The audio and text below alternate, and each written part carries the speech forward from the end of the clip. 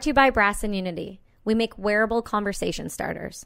Our new Buddy Check packs are available now. Grab one and check on one of your closest buddies. They may need it now more than ever.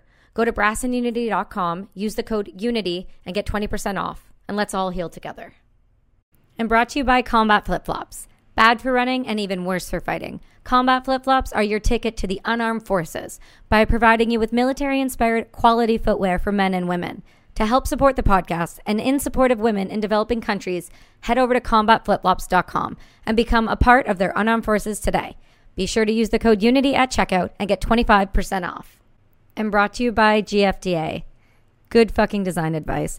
The voice in your head and the foot up your ass. GFDA makes prints, drinkware, and apparel for people who want to do their fucking best. Go and use the code UNITY and get 10% off now on anything on their site, including our collaborative product, Fucking Help Somebody. And brought to you by Daisy May Hat Co., the custom hat company based in Nashville, Tennessee. They make custom one-of-a-kind hats from wide-brimmed fedoras to cowboy hats. All of their hats are 100% beaver felt, and it's the highest quality hat you can get. They also have the coolest shirts ever. You can use the code BRASS at checkout for 15% off your entire order. Go and check out daisymayhats.com. Embrace the fever. Live the dream. And brought to you by American Yogi. In a world increasingly driven toward the grind, find your outlet for peace. American Yogi is a mindfulness-based apparel and wellness brand with international retreats, free classes, and rad clothing and accessories to support you along life's journey. Find American Yogi on Instagram at Live American Yogi or at AmericanYogi.com.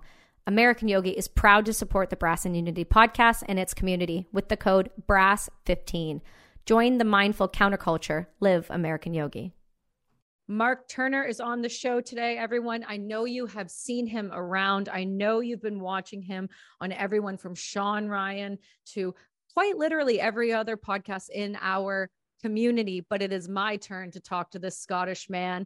It is my turn to find out more about this, what I would consider a modern day hero for many people in the shadows. This is the guy that goes above and beyond, leaves his family at the drop of a hat, and goes and shows up for people when no one else will. Thank you so much for being on the show today, Mark. Thanks for having me. And that's some introduction. Hopefully I live up to that, you know. But no, thanks for having me. It's great to be here and talk to you. Yeah, that's the thing. I think you've already lived up to it a long time ago, a long time ago. I think right now you're just showing what it means to put your money where your mouth is. That's the difference.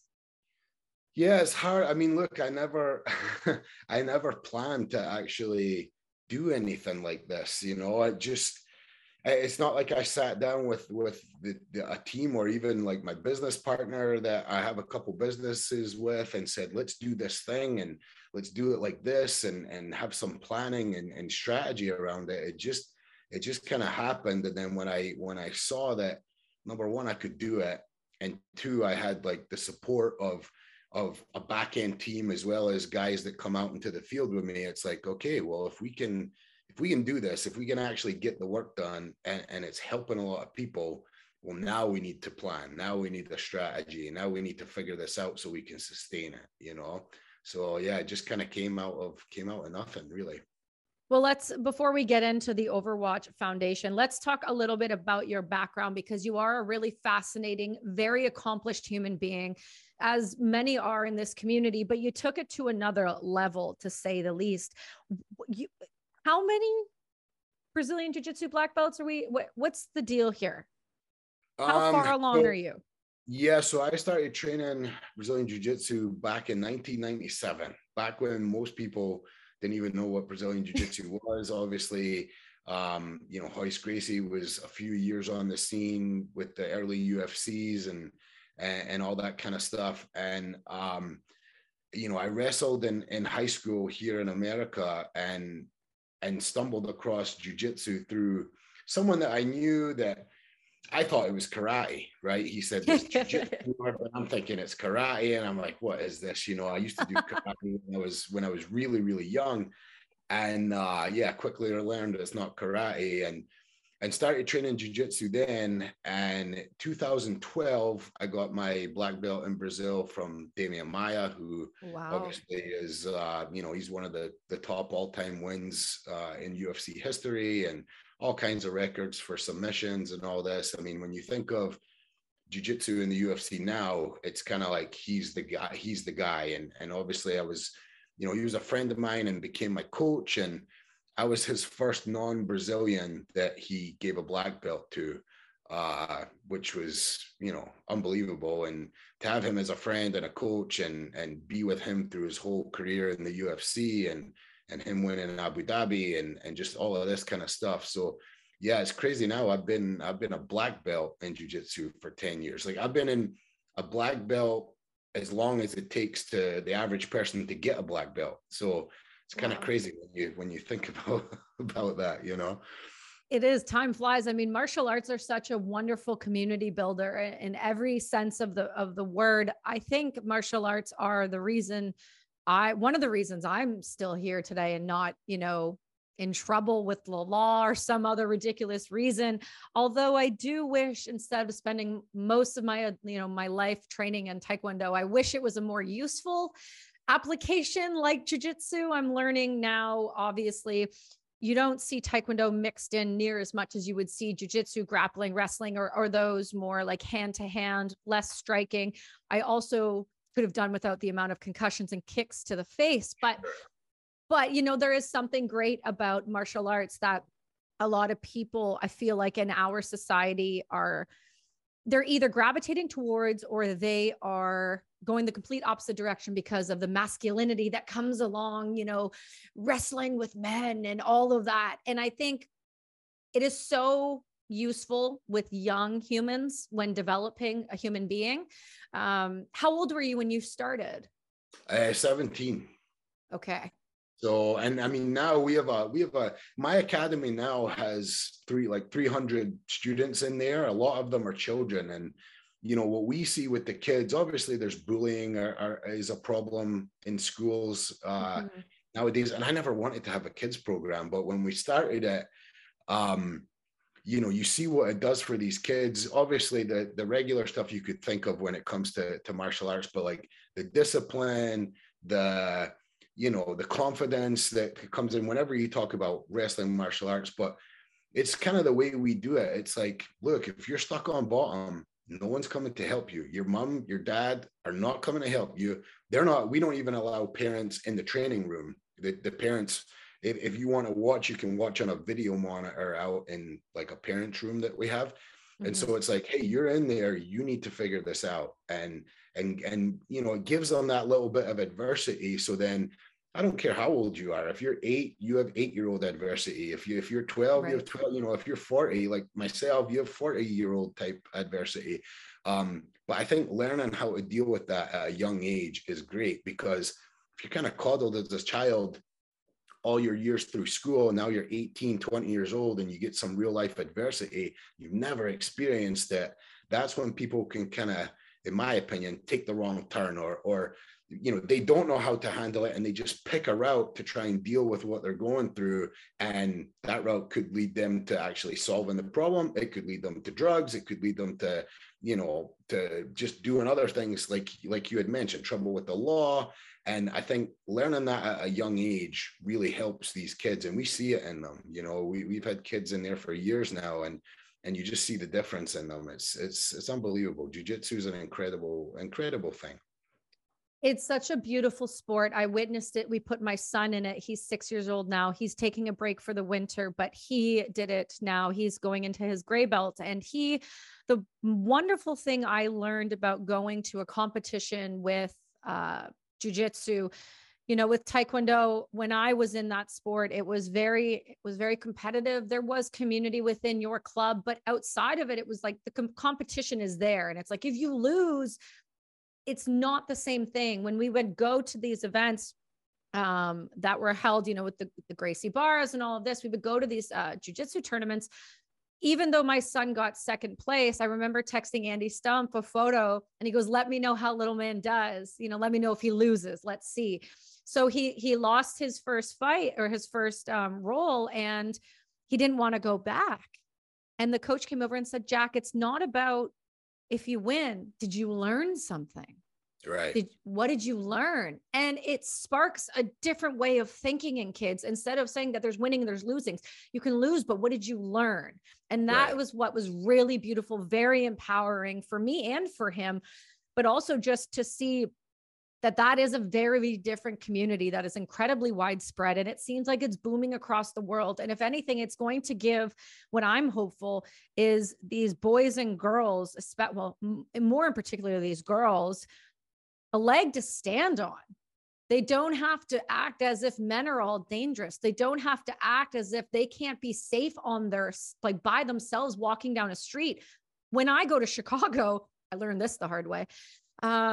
You don't walk around with a nice purse and a laptop. Like you don't do it. You know, you just don't do it. But you also shouldn't be fearful of that either. You should be able to feel comfortable in your own skin. And that's what jiu-jitsu gives. And I think it's a really incredible thing. And I push parents to put their kids in sports, especially into a martial art, because you never know what's going on at home. You never know what's going on at home. But if you can give that kid a moment of peace in a club with people around them that they feel loved from, that could be enough, because they might not be getting it anywhere else. Sure. Yeah. Yeah. Sorry. I think it's so important to highlight how great martial arts really are for children. You know, my opinion, whether it's children or adults, everyone should try it. And then if it feels uncomfortable and feels kind of awkward, you should keep doing it and wait until that kind of uncomfortable feeling or that awkward feeling goes away, then evaluate if you like it or not, right? Because to say I don't do that because it makes me uncomfortable, it's like, what? Wait, you're not doing something. And the only reason you're doing it, or the only reason you're going to stop doing it, is because you say you feel uncomfortable. Like, to me, if that's uncomfortable, you should be doing more of that, right? Lean in. People have a very kind of, maybe, I don't know if backwards is the right word, but I mean, I'm not really worried about offending anybody, but it's a backwards way of thinking about it. I mean, if it's uncomfortable, and we see that as well. We see guys come in and like, I like this because it's really difficult. I like this because I get killed every day I come in here. And it's them accepting that challenge. And it's not a challenge of beating this guy or beating that guy. It's the challenge of them figuring it out for themselves, you know? And it's cool, because where else could you be in the same room working through the same problems as like a doctor, lawyer, construction worker, student? It's just such a strange mix, but everybody's there for the same reason and everybody's helping each other. It's, you know, you don't know who you're on the mat with, basically. You know, it's an incredible atmosphere and environment, and, you know, everybody should try it. I know I watched a video of Greg Anderson. I think do you know Greg Anderson? He's got a jiu-jitsu in Washington. He's in the community as well. I'll have to connect you to, because he would be great. But he put a video up. He has a club and he put a video up, and he got he got put to sleep by, I think it was a 17-year-old. And there's a video of it, and he was asleep. But what was really great about it was he spoke about it with such respect. He's like, this is the one sport where it doesn't matter your age or your size. You can get put to sleep by a tiny human if they apply the right pressure. And that is it's a level playing field. That's what that is. Yeah. Yeah. So fantastic. And I'm so glad that you are pushing that forward, not only with yourself, but with others, and showing and, you know, leading the way. Like I said, you really do exemplify what it means to be a leader in multiple different disciplines. And I want to get into kind of how you really got into the Overwatch Foundation, which seems like it came from time and service. So can we go into a little bit about that? Well, kind of, but kind of not. So, you know, I was in the Marine Corps for a bunch of years, and, you know, combat deployments and all that good stuff, right? Mm-hmm. And I got out of the Marine Corps and was going through much of the similar stories that you've heard and talked about with people regarding, like, you know, what happens after when you've kind of seen and done some things. And at that time, I never really, number one, there wasn't as much resources as there was now, as there is now. And maybe there was, but when people say, okay, there's this resource, there's that resource, make sure you go get checked here, make sure you go see these people, you're talking to a 20-year-old, early 30-year-old, they're just going to be like, okay, just hurry up and finish your spiel so I can go out, right? Like, so I can get out of here and go be with the guys or go work out or get my, it's the weekend, like whatever that case is. You don't really take it seriously. Obviously, God forbid, if you're wounded in combat and, God forbid you need some kind of operation or some kind of medical treatment, you're kind of stuck. But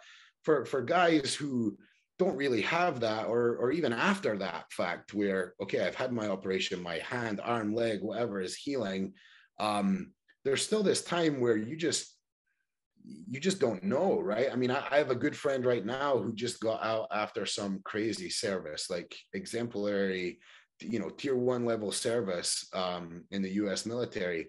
And, he's a few months out of being finished with his career. And, you can see he's like, okay, I need to figure this out. I don't know what I'm doing. And he's on the right path and he's doing fantastic, but you can see it's a struggle. And I kind of went through that and I said, okay, let me go and try and get a job. So I got a job in finance because, like, to me, it was like, how people say turn the page? Like, I turned the page there in my life, right?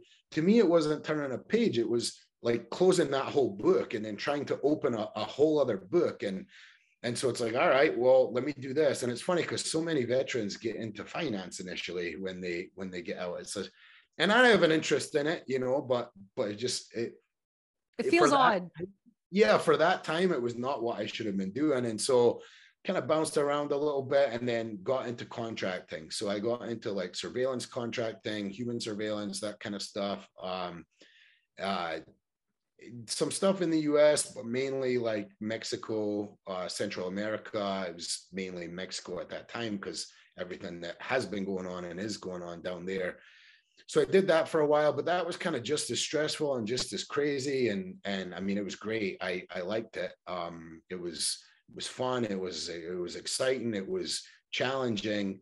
But it kept pushing me down that road of like, I had a bunch of anger problems. I had a bunch of so short-tempered and just all that kind of stuff. I just didn't know how to be, And so I got out of that. And then my thing was, okay, now I really am going to find another book. I always had jiu-jitsu there, thank God. I could always go back to that. I could always lean on that. I could always that was kind of my rock when it came to what am I going to do next. I always had that there and gave that a lot of focus. And that really helped me. But I came to a point where I said, I'm just going to disconnect. Like, I'm going to disconnect. I don't want anything to do with the quote unquote community. I don't want to be around veterans. I don't want to talk to anybody.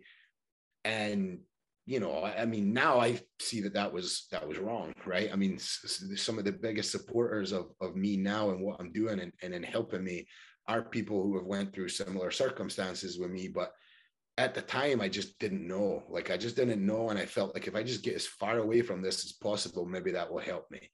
And it didn't, but and then it just came when the Afghan pullout happened, and this is how we kind of got into when the Afghan pullout happened. It bothered me, and I reconnected with a couple of people and was actually going to go over to Afghanistan and help with some of the pullout with a group down in Virginia Beach. And so I went there and had some meetings and was kind of kicking the tires on it, and was in a totally different place in my life at that time, obviously. So the reconnection it wasn't like a planned thing. It just happened and it was smooth and it was good. And then I came home from those meetings, and it was right at the time when Hurricane Ida was going to hit in Louisiana. And, I always liked watching hurricane coverage, natural disasters and stuff like that. It just fascinates me, right? Like the physics of it. The physics of it and just like what Mother Nature can do and how people respond and stuff. It's unbelievable, It was early in the morning and I said, I don't know, maybe I could get some guys together and go down and be like very first response to this hurricane. I have no background in that. Like, I've never done that before. I don't have a boat. Like I had no plans. I just was like, I know some guys and maybe we could do some stuff. So I text one of my friends and I said, hey, what do you think about this? And he just sent one word reply and it was yes. And his, like, I sent this whole big long text message and he just replied yes. So I was like, all right, well, I guess we're doing this now. And so we got together a couple other people and we just grabbed our gear. We did one Bass Pro Shop run to get some supplies. Like we got some, it's funny, we got rope, MREs, and some life jackets, and like some other little small miscellaneous thing. Like nothing. It was like, you know, you throw a couple guys in a Bass Pro Shop and it's like, okay, go. We have 10 minutes, grab some stuff. And that's what we did. And then we just got in a truck and drove south. We didn't know where we were going.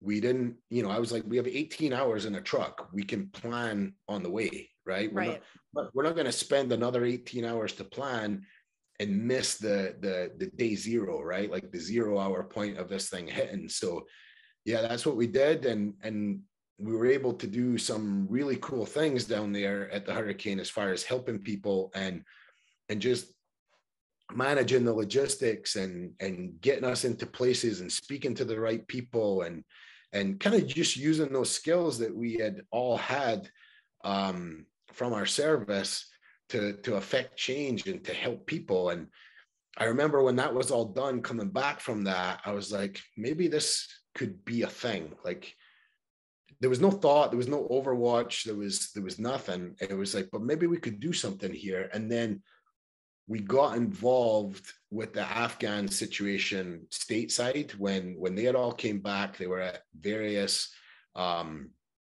military bases all across the US, and they had them.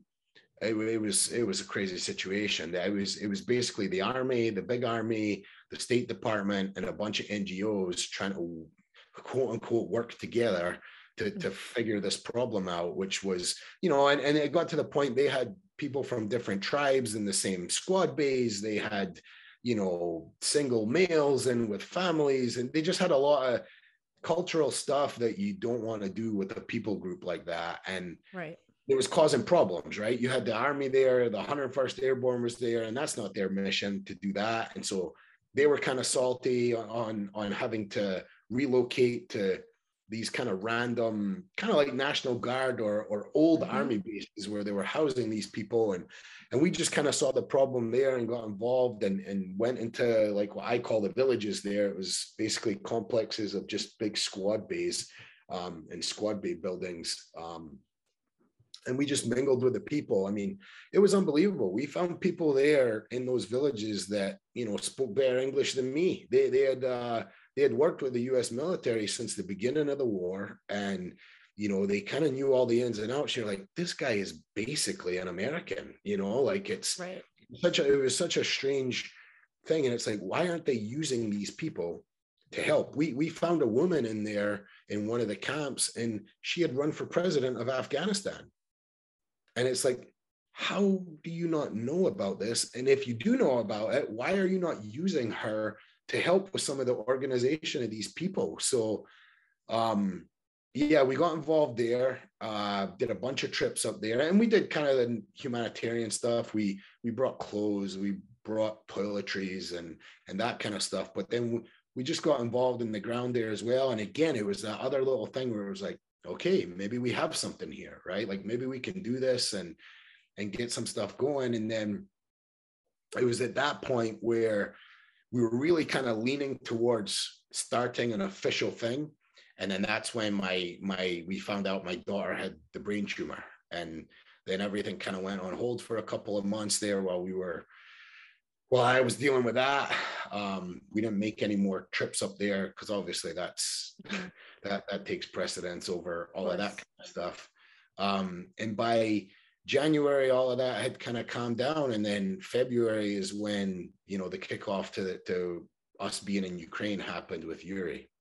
So let's bring it back a bit and kind of dive in. You put a lot of information in there for people to understand. So when somebody goes into a location where there's either a hurricane or a mass evac, can you kind of walk through what that's like if somebody wants to support or even help? Because when you're going into these I mean, we have hurricanes. America has hurricanes. You have them frequently enough where people should understand, number one, how to look after themselves in case of if they're living in those locations, or how to either contact people for support, because we all know for a fact the government's not going to be the ones to do it correctly. Sorry, I've been incredibly critical about the Afghan pullout, as we had the head of the women's rights commissioner. We moved her. She worked for the government. She was the head of women's rights, and they completely left her. Canada left her and 9 of her family members to be hunted down and killed. Canada left 3,000 Canadians. They brought a plane in empty and left with it empty. They brought in 75 soldiers from Canada. And instead of dealing with it and helping the individuals that worked with us, our current administration, Justin Trudeau, did a snap election and put a media blackout on anything to do with the Afghan pullout. So that was a living nightmare for any Canadian G holders. So when you're talking about hurricanes, when you're talking about things like this, how does one even go about getting support or getting help if they're involved by being there? Like, how do they even do this? Yeah, so if it's a natural disaster, like let's say a hurricane, obviously like something like a tornado is a little more difficult. There's not as much warning, let's say, right? I mean, you can just be like, okay, some thunderstorms are rolling and all of a sudden it's a tornado and it directly hits your area.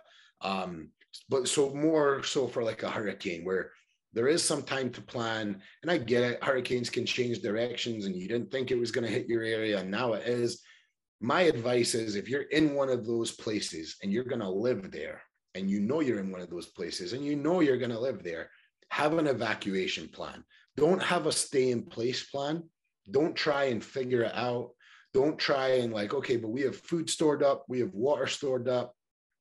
All that stuff is great. We have generators. That's all great.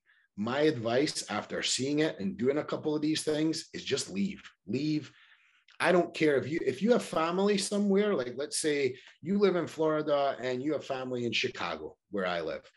Okay, have a plan, speak to those family members and be like, hey, no matter what time of the year during hurricane season, if we have to come up there and stay for a week, can we make that happen? And if not, if you don't have any family, go to Disney World in California for that week. Go somewhere, go see Nashville, go whatever you want to do, go to New York City, have a plan in place to leave and do something. Don't try and stay there and stick it out, because I've seen houses of people that were ready, that did have all of their food stores, that did have all of their water stored up and had generators and all this, and it did not matter. Like I've seen many people where it did, and that's helping them, and the generator is what is keeping them going while the power's out. But I've seen people's whole water stores ended up being full of sand because everything just gets blown up and everything gets blown into that water, and now you can't drink it. And so my advice would be, if you live in a place like that, have an evac plan, not a sustainment or stay in place or preparation. Shelter in place. Yeah. No, you just get out. It's not worth it, right? I mean, and it's not worth the struggle of the day after, where everything, let's say you do make it and there's no injuries, God willing, and all this kind of stuff, but your house did get smashed up. Okay, just leave it. A couple of extra days isn't going to really affect anything. Insurance is going to take care of stuff anyway. It's better off you not being there. Like, it's kind of like if you're in a crowded place and a gunfight kicks out, I mean, you don't have to be John Wick in that situation, right? I mean, something to be said too about getting you and your loved ones and as many people as you can out of that area, rather than, hey, everyone stay here, I got this kind of thing, right?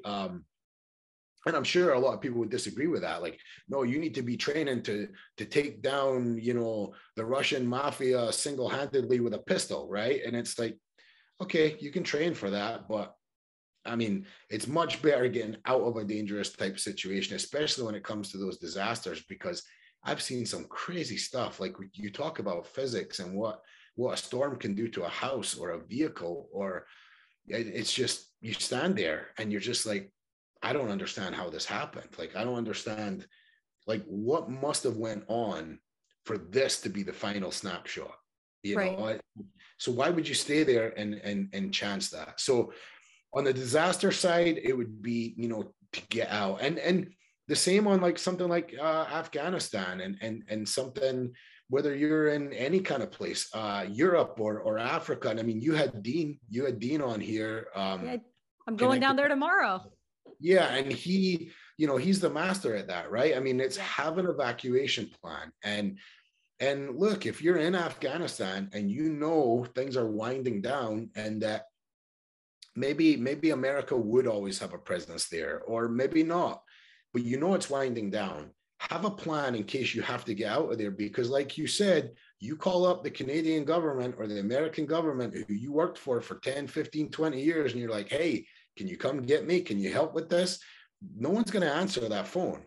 No one's answering that phone call. And even if they do, and even if they say, yes, we'll help you, well, we know how governments work, right? I mean, governments don't do much very well. They don't do much very efficient, right? So you're relying on them to do something very well and very efficiently in the time where you absolutely need it. And I just don't think that's where you should put your money, right? Your money should be on you having a plan to get you out. And there are ways to do that. There are people that will help. I mean, but don't wait. Waiting is the enemy, right? When time's against you, you're stuck. Yeah, this whole idea of shelter in place by the governments, they love that. And we'll get into Ukraine and Russia and what's going on there in a moment. But when they were starting to hear a little more, when Tulsi started speaking pretty broadly and loudly, and thank God that woman is what I would hope more politicians and individuals would have any sort of, even a little bit of her character. If we could give any of them just some of what she has, we'd be in a better place. But she started speaking very vocally about the fallout of a potential war, of what that could look like.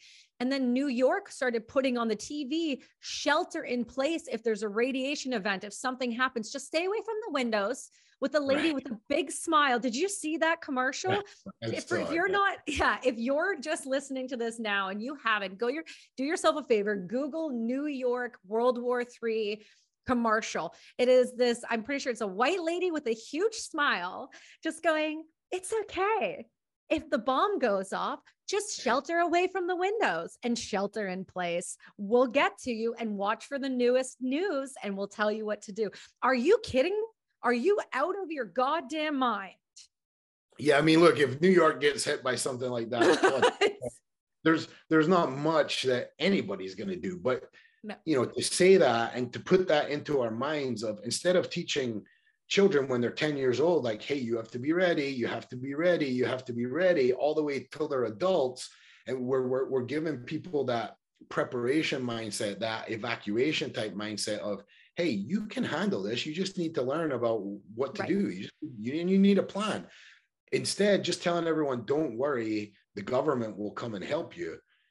When has the government really ever come and helped anybody? And look, I don't think that's the role of the government. I don't think we should be saying, the government's the one that needs to feed me or clothe me or put a roof over my head. I don't want that, right? And so to expect that in the time of need, like they're not doing that in everyday life. So to expect that at that 0 hour, that time of darkness, it's just crazy. And for them to be putting that out there, like, oh, don't worry, we'll come and get you. It's just silly. But then again, you're silly if you fall for that, Well, that too, that's the other thing. It's about taking personal accountability for your family, yourself, and those around you, and knowing that and having that conversation. I know there's someone in the community that says this, and I'm sorry if I've forgotten his name, TBI brain and all. He says, be a lion, not a sheep. Don't be a follower. You need to take action. You need to plan these things out. It's really not that difficult. It can seem overwhelming when you start to sit down and go, I need to put a plan in action. But it's really, once you get moving, once you get down the path of it, I don't think it's just about the planning either. I think it's about, the one thing that I learned from Dean was, most of these people do this as a paper exercise, right? Yeah. Most of these people, most of these companies, it's a paper exercise, but you need to actually walk through this process and look, because for example, he gave us a brilliant example of someone in Africa, and they were like, look, we're going to move them from here to here. And he goes, well, what happens if it rains? He goes, well, we'll just take the same route. He goes, yeah, it's impassable. I know that for a fact. Let's do it right now while it's raining. I'll prove it to you.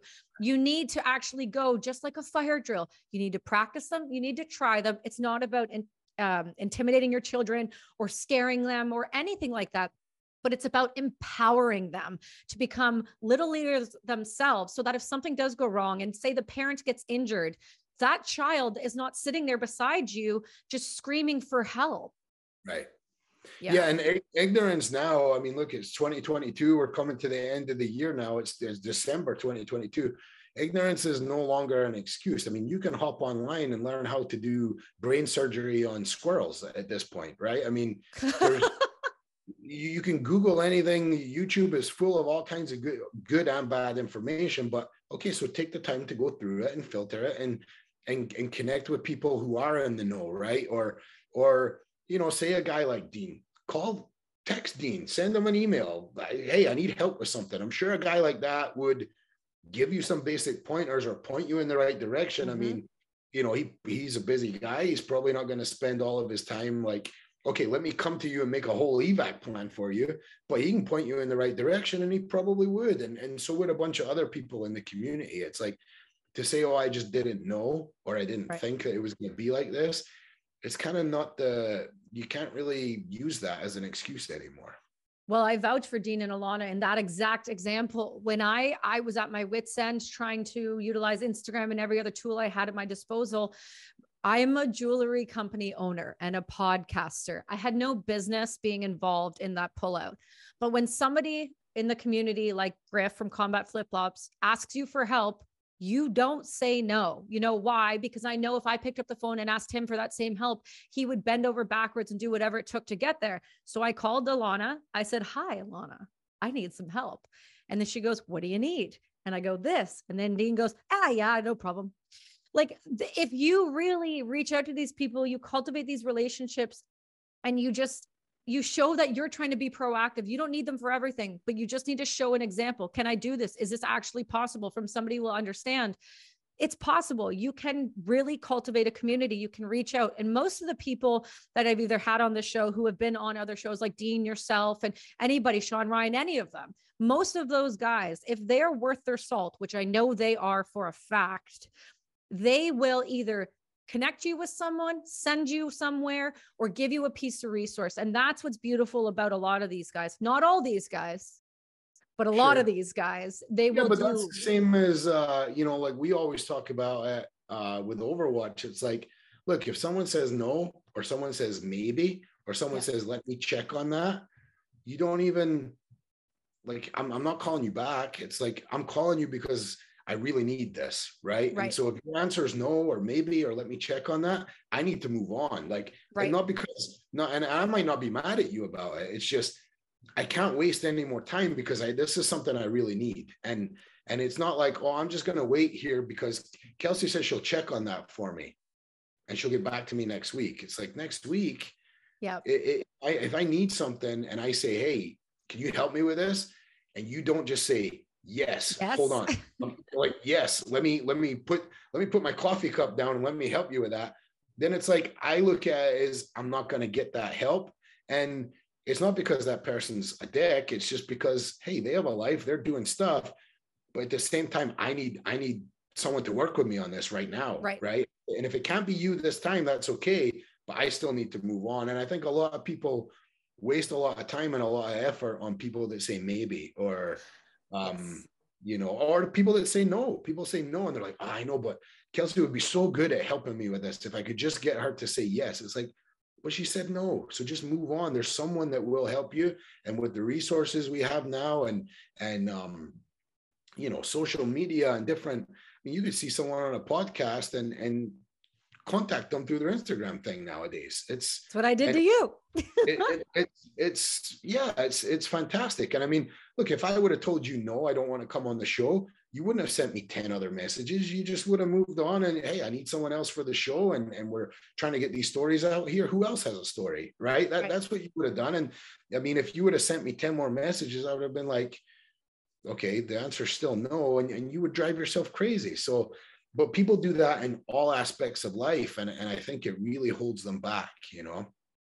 Yeah, and I don't think you're wrong. I think there's if people give me a maybe and it's not time sensitive, then I'll probably kick through that door. But the difference is it's when it comes to life and death, when it comes to these situations that you guys focus on, when it comes to quite literally helping human beings in the time of war, it has to be yes, or you have to move on. That just has to be the end of the story. And that's totally acceptable. I want to get into, so you moved for the Afghan pullout. And then, I mean, I don't know, did you see Ukraine, Russia coming? Did anybody see it ready to pop? Or was this a shock to you as well? I mean, there was enough kind of lead up stuff. I mean, I wasn't thinking about Ukraine. I wasn't, you know, it wasn't a thing. I mean, at that point, we had decided we were going to do Overwatch, but we were really focused on the natural disaster type stuff. And just trying to start the thing, right? We had just come through stuff with my daughter and all this, and it's like, okay, new year, let's try and figure this out. And it wasn't like we were looking geopolitically like across the global spectrum and things that we could maybe get involved in, and let's earmark Ukraine because something with Russia is kicking up. It wasn't that at all. It literally was when the war started, like the day before or the day of. My friend Yuri at the academy, he was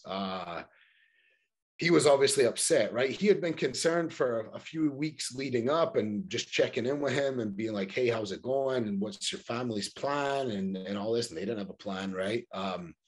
They was kind of like nudging him like, maybe you should talk about this a little more if something happens. But then when it finally did kick off, he was upset. And I said, okay, let's just go to the range and shoot a little bit and get your mind off of this whole thing for the afternoon. And when we were leaving, he goes, I think I'm going to go back. I haven't been back in 11 years. He had just become an American citizen and stuff, so he wouldn't have any problems if he went back. You know, he has an American passport and all this. And he said, I think I'm just going to go back and see them and make sure everything's okay. And he has no experience, no military experience. You know, he's just been in America the past 11 years trying to get his life going. And he was at the point where he's doing well now and all this kind of stuff, and just was like, okay, I'm going to go. So I said, man, you can't go by yourself. Let me try and get something together and we'll go with you. And maybe we'll stop somewhere along the way and get some medical supplies and we can do a medical drop. There was no like big plan. It was like the mission was get him home and bring him back to the States. Right. And I said, I don't care how long you want to stay for, a week, 2 weeks, whatever it is, we'll be there with you. We'll make sure you're okay. Make sure nothing happens to you. And if your family does need help at that point, we can help get them out and we can do some of that stuff. So grabbed another recon guy. And I just called him and said, hey, do you want to go? And he just said, yeah, sure. Let's do it. And we left probably like 18 hours later or so. It was basically Saturday evening, and then we left like super early, like a few hours later. It was very crazy. We just packed up our gear and just went. You know, it was the end of February, obviously, when the war started. We were there like day 4 of the war. So and again, we had to make this plan. We had to, okay, where are we flying into? When we land, how are we going to get there? And we need contacts in this country, and we need to try and get connected with some people here. And what do we do about the border? And we just threw this plan together and just executed. You know, it was so that was the start of us being there, and it just was wild. I mean, we stopped in obviously a neighboring country. You couldn't fly into Ukraine at that time, and drove to the border and stopped along the way at every pharmacy we could and just raided that pharmacy. We were walking into these little roadside pharmacies and just basically saying like, how much gauze do you have? And they're like, oh, we have some gauze over here. We're like, okay, do you have any in the back? Give us everything you have. And there was this one time we were checking out and we filled up maybe 3-4 boxes of just stuff, gauze, anything that we thought you could use in a combat medical type situation. And one of the women said through the Google Translator, like, do you guys have enough money to pay for all this? She was thinking we were just going to steal it or something, you know? Oh, wow. But yeah, it was crazy. I mean, people were kind of looking at us like, what are you guys doing? And and so that's what we did. And we got to the border. We spent the night at the border in a car out in the cold. It was snowing and freezing. And we walked across the border the next morning. Okay, can you please explain to me how you found a wife that would tolerate this up and go and quick and move type behavior? Because I'm sorry, most people I know that want to start these foundations, that want to do these types of things or be involved in that quick 24-hour notice type lifestyle, that's a difficult thing, my friend. Yeah, people, I mean, look, it's not normal, and you can't expect normal reactions. And it's one of those things, like, I could find a million reasons not to do this. I could have found a million reasons not to go to Ukraine with Yuri and help him.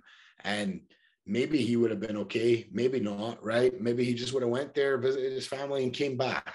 I don't know, but I could have found a ton of reasons. I mean, I work a regular 9-to-5 job. I mean, we're at the point right now, we can't do Overwatch full time. We just don't have the funding for that. And it's like, I took PTO. I've been to Ukraine. We've been on 5 trips this year to Ukraine and 2 trips to the Hurricane Ian that happened in Florida this year.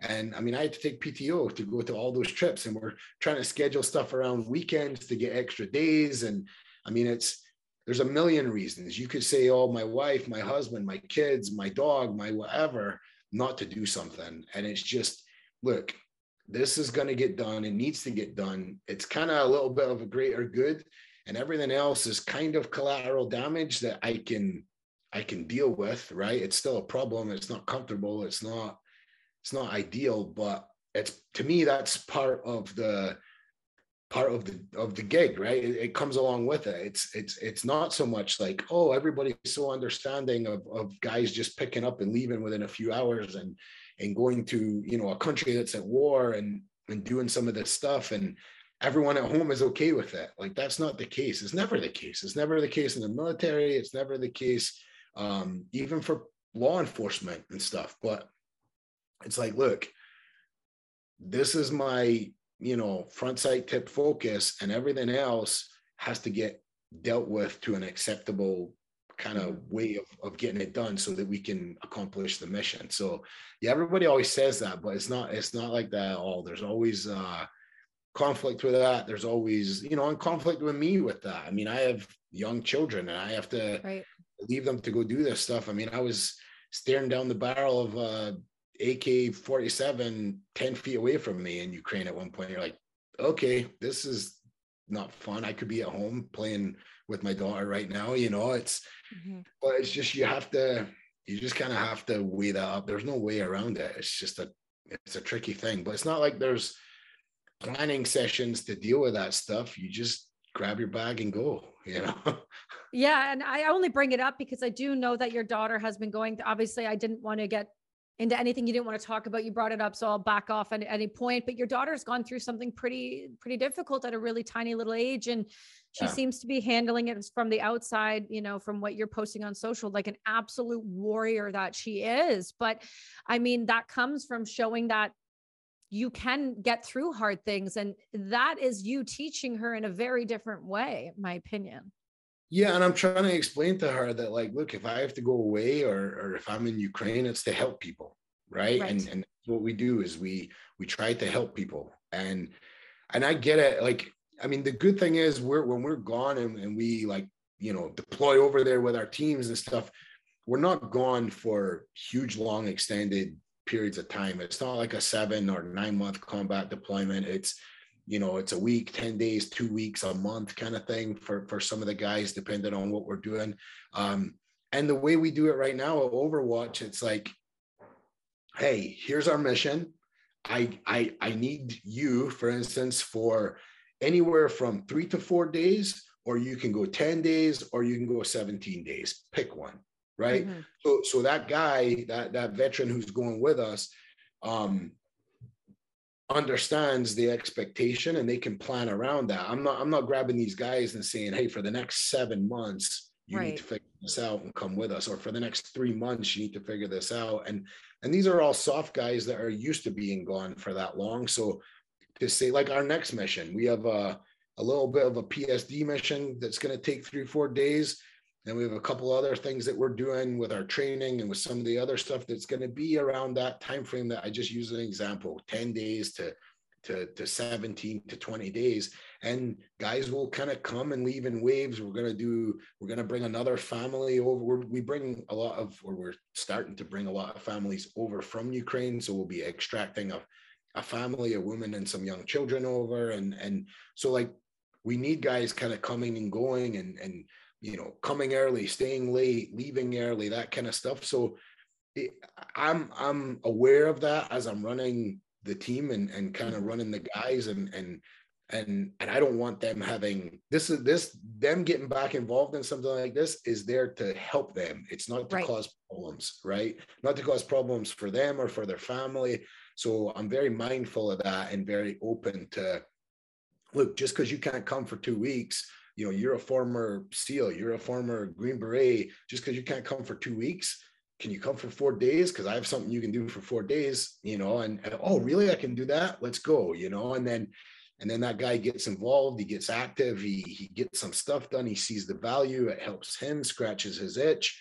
And then who knows, maybe next time he comes for a week or for 2 weeks or something. But that's something we're very mindful about, because in the military, it's not like that.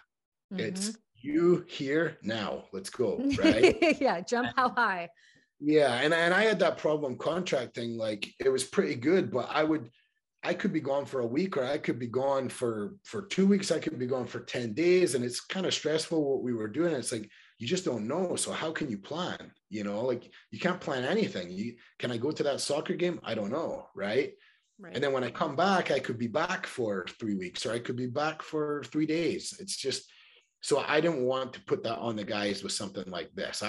This shouldn't be stressful for the guys coming. We're doing good things for good people, and it needs to be a very positive experience, especially for the guys that are there, And I love that so much. The reason I wanted to talk about that, and because I wanted you to do exactly what you just, I wanted you to highlight that, because you get a lot of people, because if you don't know, you only work, your foundation only takes soft guys. You don't take any conventional. So right now for the task force guys, like for instance, for Ukraine, we're only taking soft guys. We are expanding. We are doing some other stuff where, we have roles for veterans, like conventional veterans, and for non-veterans, right? For just straight volunteers. So we're expanding that out. Look, if anybody wants to help us, we would appreciate that, and we're happy for that, and we want you to get involved, because we know we're doing good stuff, and we know that you'll get a lot out of helping people with us and with what we're doing. But I can't take a non-veteran to Ukraine. No, you can't. I can't do that, right? And I can't take a former MORT guy to Ukraine, just because of like what we do there and how we do it. Like, there's just some things that we do and some ways that we do things that we need certain types expertise. Of people. Yeah. And they have this experience, and they have this skill set, and they have this training, and that's what we need for that mission. But, we are getting a lot of people that do want to help, and okay, now we have this massive group. We have intake forms on our website, and it's like, fill those out, because if we see that we have a ton of volunteers at this level or with these skills or with this experience, we help people. We'll find people that you can help, and if you want to be involved, we'll use you. So it's not like it's not an ego thing that like, hey, we only take soft people. It's not that. And some people have contacted me and kind of acted like that, and it's like, it's a safety thing, man.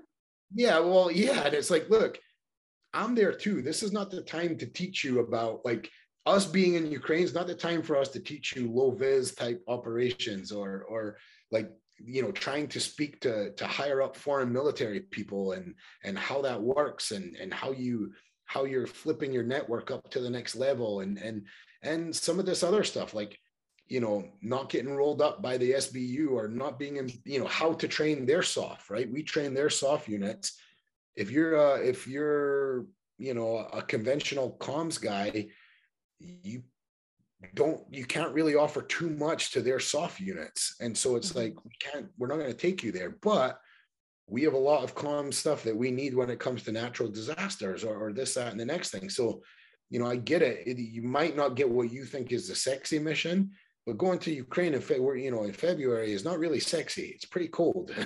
It's pretty cold, pretty wet, and you know, there's air raid sirens going off all the time. It's like it's not it's not an ego thing with us. It's just for that job and what we found ourselves doing and how we've developed it. We do need soft guys in Ukraine, and that's why. And we are looking. It was so great because my plan initially was like, well, let's only do this kind of stuff, right? But then when I saw the outpouring of people that wanted to help, especially after Sean Ryan's show, it's like we have a lot of really other good, talented people with skills that can help in other places. So let's find work for them, right? Like for me, it's all about finding work, right? It's finding more work, finding more things that we can do with the foundation. And you know, there's plenty of natural disasters in the US. It's a massive country. There's plenty of issues in the US, whether it's California with communication type stuff and power issues. And I mean, you name it, right? So we're building this thing out. We're very new. I mean, we were in Ukraine in February, and I think early March, my partner was sending me over, you know, sign now documents. Like we weren't even the Overwatch Foundation and we were in Ukraine, and I'm signing documents during the beginning of the war to start Overwatch Foundation. So we're very young, but we're trying to expand the mission and grow it out to where we have all kinds of volunteers that can help at all kinds of levels, doing all kinds of missions. You know, I think that's why I was really intrigued when I started to find out who you were. When Dean texted me and said, hey, I think you need to talk to this guy. Here's the difference between you and a lot of other foundations. And this is why you guys stand out to me. There literally is a million 501(c)(3)s in America and in Canada, all over the place, of people trying to help individuals. But people, most of the time, they do what any, you know, normal person would do, which is they plan out the foundation, they get people for the board, they make sure they have enough money to fund. And about, you know, 6 months to a year after all of this happens, then they start to roll out what they think will help. And that is, in my opinion, a horrendous way to do things. I just spoke with Austin Alexander about this, and this was the number one failure of individuals. Your brain will always tell you to prep, prepare, but you need to just start. Yeah. Whether that's just getting up and saying, I'm going to go do this now, whether it's a physical challenge, mental health, or starting a foundation, or helping individuals during a hurricane. You need to get up and you need to start. You can plan, like you said, you had 18 hours in the truck to figure this out. Utilize those 18 hours.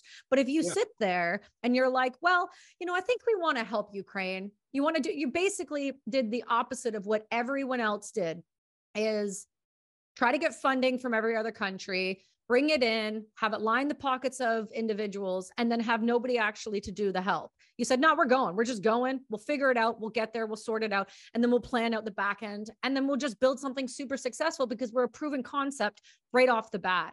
And I think that's what makes you stand out, man. We did a GoFundMe for the first Hurricane Ida. We did a GoFundMe. And I mean, you know, I'm not a social media guy at all, but we're trying to take pictures and video and show people what we're doing and being like, hey, support us. And I think we raised like $4,000 or something, right? Yeah. And did the hurricane. We fed over 1,000 people, watered over 1,000 people. We're cutting people out of their houses. On $4,000, and you know, and then that's amazing, man. Ukraine was the same thing. Like we have this built-in network at my academy. Again, there's like 300 members, so we have some quick access to people. And then they spread out the word and stuff. And that was good. But the same thing, it's like, hey, we're going because of Yuri, and you guys know Yuri. So just, we had no money. I mean, I told everybody, like, look, if nobody wants to support us and we don't bring in $1, I'll put this all on my credit card and I'll figure it out, right? I'm just asking for your time and for your effort, right? Like, I'm not asking you to raise money. I'm not asking for you to take on any financial responsibility. If this goes south, just give me your max effort and your time. And, you know, it's just so weird that, like, I learned that lesson a long time ago. And I can't remember who said this quote or this concept, but everyone always nowadays, you see all over social media and all this, everyone talks about motivation and how do you get motivation. Like, I want to go to the gym, or I want to start a business, or I want to do this, that, or the next thing. But I'm just looking for the motivation to do it. And what I learned was your motivation comes from doing it. It doesn't come before doing it.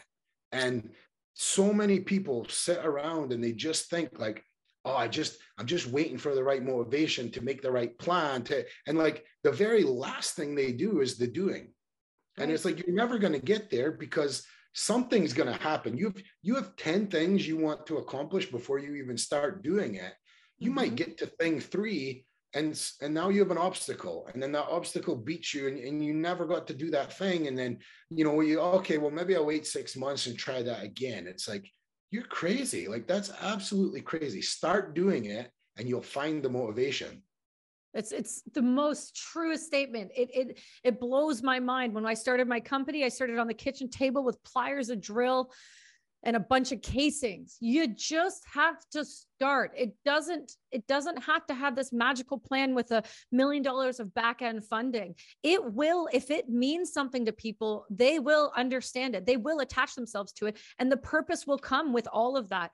You need to be willing to just get up and start. And I understand, don't get me wrong for the listeners, I understand starting a foundation and hopping on a plane to Ukraine might not be the best thing for you, but that's because you are not trained to do so. So I do not, if you hear this and it was a good idea, I do not suggest you hop on a plane and try to get to Ukraine on your own. It's going to get yourself killed. You saw so many people do that who are like, I'm going to go and I'm going to go serve with all, like, oh, this is a recipe for disaster. But if you have the training, you have the people, and you want to go do these things, you want to go help, you want to show up, and you've been sitting in your life and looking for the sign, here's your sign.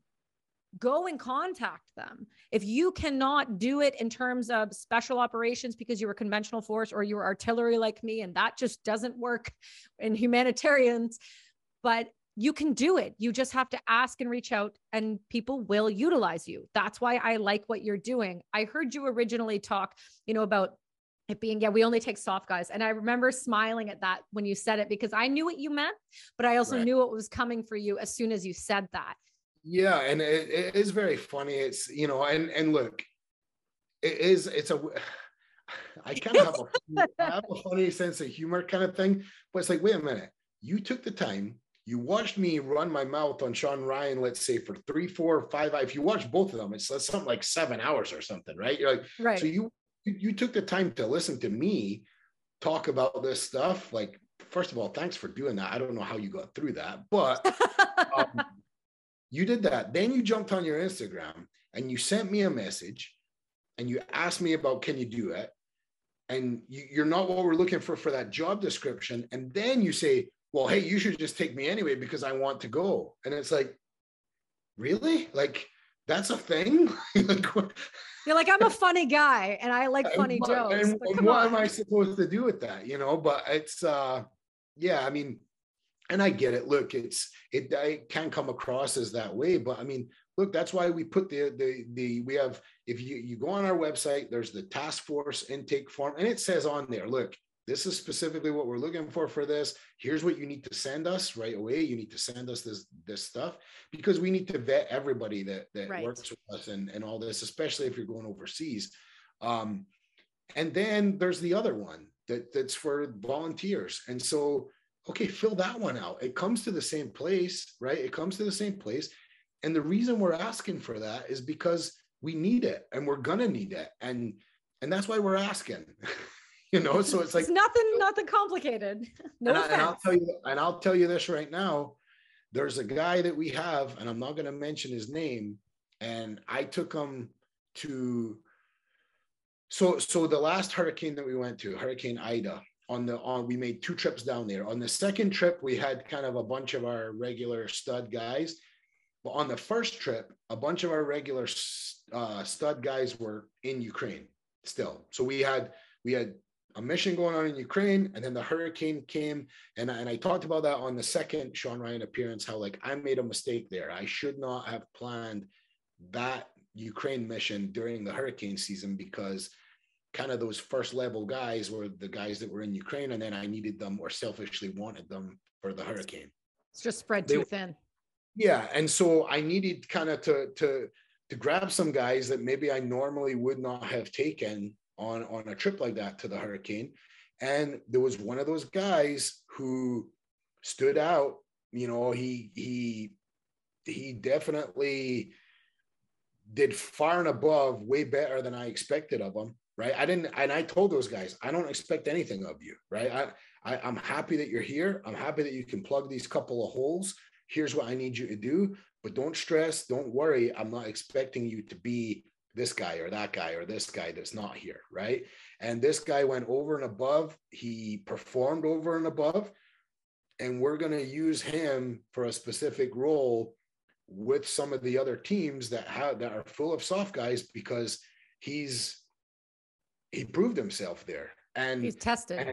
And he's enrolled himself in a bunch of different trainings and a bunch of different things I'm not going to mention on the podcast, but he's doing some stuff now to get himself some higher level training in some very specific areas, because he took a chance, right? Like me, look at my life. My life has always just been about opportunity. Like I came to America. I'm from a shithole in Scotland.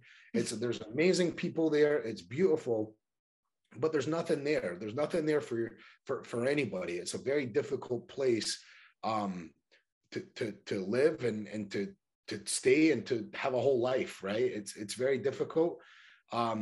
And I have the opportunity to live in America and do what I've done with, whether it's school or military or now what we're doing here, and just enjoy like the freedoms and everything that America is. And it's literally all just opportunity. So to me, it's like, if opportunity is there, I don't care what you have going on. I don't care what your fear is. I don't care what you're worried about. Snatch, like bite, claw, punch, to get to that opportunity, because you have to. Like that will change your life. And it's not only that, like that changes generations. I mean, my 3 children would not have been born if I was still in Scotland, right? I mean, it's right. And now their children, their children's children are gonna have this opportunity to live in a place like America. It's you just don't understand what opportunity can do, and people freeze and get paralyzed with the fear of opportunity, and they don't understand like the opportunity of opportunity.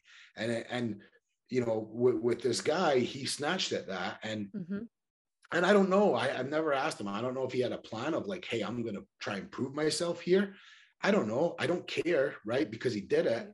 And now we can use him at a level that I never expected to be able to use him. And it's fantastic. It's a, number one, it's a cool story. He's done cool stuff. He's going to do more cool stuff for us and for other people. And it's, that's the kind of thing I'm looking for is, but it starts with, you can't send me a DM and be like, hey, I'm going to be like that one guy. Just give me a chance. Like, it's not like that. He didn't ask for a chance. I went to him, right? He didn't ask for it. He didn't bug me. He didn't, pull on the side of my trousers or anything like that and ask for it. I gave it to him, and he took it and he ran with it. And that will happen again. I'm sure that will happen again, with somebody else. And that's that kind of thing is cool to me. It's another, there's so many cool little stories that have come out of what we're doing. And that's definitely one of them. People snatching opportunity and running with it. Speaking of opportunity and immigration, my God, have you ever taken that and run with it? Because I mean, the only time I've ever really heard of people looking at opportunity the way that you did when you were in Scotland is all the way back to the World War II. When I think of people getting on a boat with no money, not speaking the language, and coming over to a country just so that they could be free, and the idea of opportunity, not even necessarily anything there to greet them, but just the sheer idea that I can have a better life in a better place, in a safer place, if I just jump. Really, it's that leap of faith. And it's something that my grandfather did when the Soviets came into Hungary. It's something that you did when you left Scotland. It's so rare when people seize that, though, because people's fear very often is the first thing that will stop them. Like you spoke about at the beginning of this, discomfort. When discomfort shows up, you need to lean into it. You need to dive into it and explore what that means. And that is the same with opportunity and chance and all of these things. I think the one really great thing about social media, and there's very few of them that are great, you know, there's a whole gamut. I could go down that road with, you know, childhood depression and suicide. We could go for hours on that. But the one great thing about social media is it has allowed for people to reach out to others that otherwise, prior to social media, no one else would even have a clue on how to even get in touch with that person. I mean, for God's sakes, how many people were saved from the Afghan pullout because of social media and contact? Like, it blows my mind. And then when you have podcasters out there that are willing to have difficult conversations, like, for example, like everyone would know, like Rogan, like Sean, like Black Rifle, like Lone Element, like literally anyone, Andy, people who are willing to have super, super hard conversations, they're only willing to have those conversations because an opportunity has come to them, a person has come to them, and they've thought, maybe I can help in a different way. And I think that's what's great about you, is you seized every opportunity, and you are a yes man if I've ever seen one. Yeah, I mean, I knew about America through movies as a young boy kind of thing, and you know, as I got older, what was so great about me was my mother would send my brother and I back to Scotland every summer and every time during the holiday break. So we were in Scotland all the time for months at a time. Whenever we weren't in school here, basically, she was looking to send us back. We have a massive extended family back home, and everyone kind of lives in the same village. And as I got older, I just kind of thought to myself, and I realized the opportunity of America, learned about America. And I've always been a big history buff. So learning about the history, or it's funny to say history of America because it's only a couple hundred years old. Yeah, right. History. Yeah, we used to play, where I lived in Scotland, we used to play in a graveyard, hide and seek. And some of those tombstones have markings from the 1300s on them. And where in Scotland? In Fife. So like East Coast, just north, 20 minutes or so north of Edinburgh, across the water. So my whole thing was, if I just go to America, first of all, anyone in my village would trade places with me in a heartbeat. In a heartbeat. They wouldn't even pack a bag. They would just go, right? And if I went back there all the time and just had an average American life, let's say, and there's nothing wrong with that, but again, who wants to be average? And people said, what are you doing? Oh, what's going on over in America? What are you doing with yourself? And I just kind of was like, nothing, you know, like, I mean, to me, I think I'd be letting everybody down. I think I'd be, you know, now I hope when I go home and I, you know, and people say like, hey, those two boys are doing something with themselves. They've done this. They're doing well. They recognize that.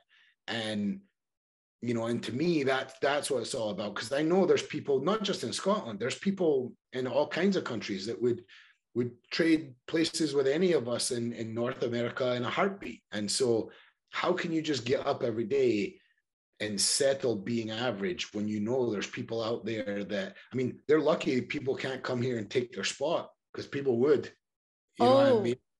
And not only would they do it, they would do it with force. I was telling you at the beginning of the show that a friend of mine, Festus, is an NBA champion. He is one of the most humble human beings I've ever met. This guy comes from Nigeria, right? Whole family in Nigeria. Guy never played basketball a day in his life, but graduated school there early enough. And his family pooled everything together to send him to America at the age of 14 with an uncle. The guy didn't pick up a basketball till he was like 16 years old.